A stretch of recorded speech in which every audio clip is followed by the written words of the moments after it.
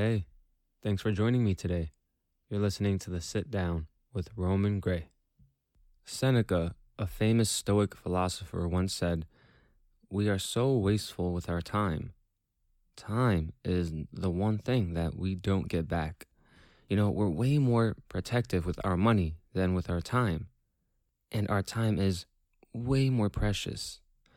We freely give up our time for things that don't add to our life, but rather take away from it. We throw money at meaningless designer products just to buy the best new thing shortly after. Or we waste our time on petty little things that add no value to our lives or help us better ourselves. The reason why I am the way I am and constantly try to do as much as I can is that what we have right now is finite, and I don't know if I get another life after this, whether this is my first life, third life, or seventh. I have no idea until I close my eyes, only to never open them again. I'm trying to be here and experience this thing, what we call life, right now. I'm trying to experience all of it. Forget being perfect. Forget trying to make people like you. I want to live. I've always had this obsession with time. I don't know when exactly it started, but it's been many years now. And fuck, does it really annoy people around me. I mean, it annoys me sometimes, I'm not gonna lie. I always find myself worried about time and not getting the most out of it. I feel this pressure to use it as wisely as possible and fulfill this thing we call life. Even some of the simple decisions can cause me to become contemplative for an amount of time that is way too long. This obsession with time seems like it only grows the more I age. Sometimes it feels like a gift, because I'm always thinking about time. It allows me a different perspective on life and all the wonderful things we take for granted and step over as we rush through our fast-paced lives.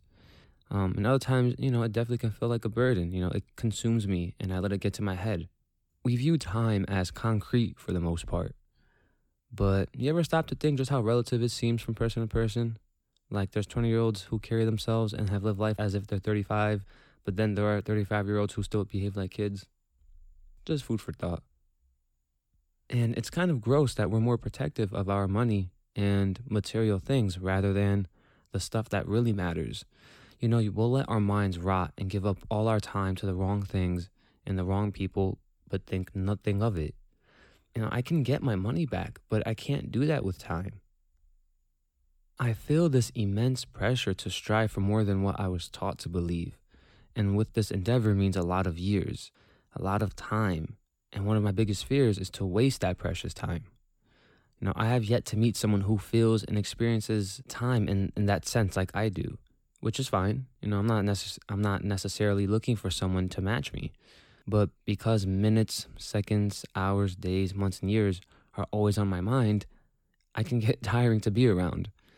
And I fear and worry about time just like kids who are scared of the dark, except I have no nightlight.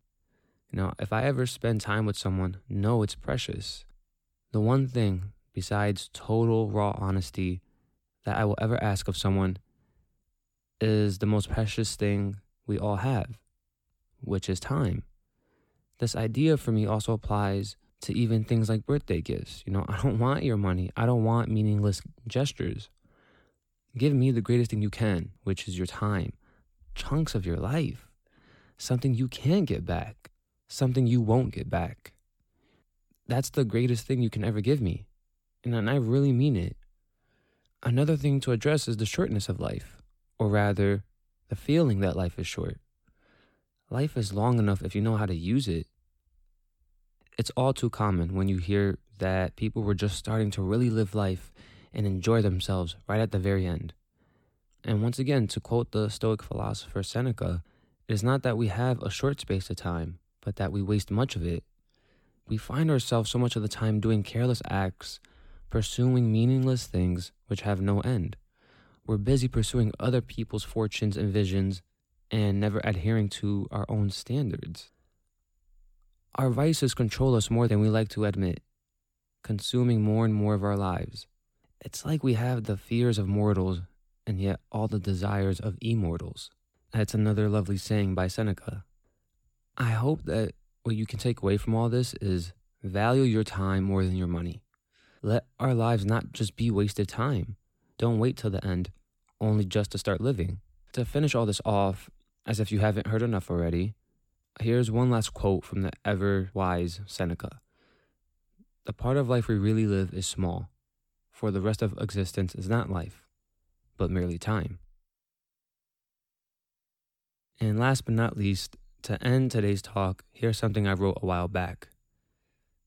So here it goes. And that's how this thing goes, like a merry-go-round.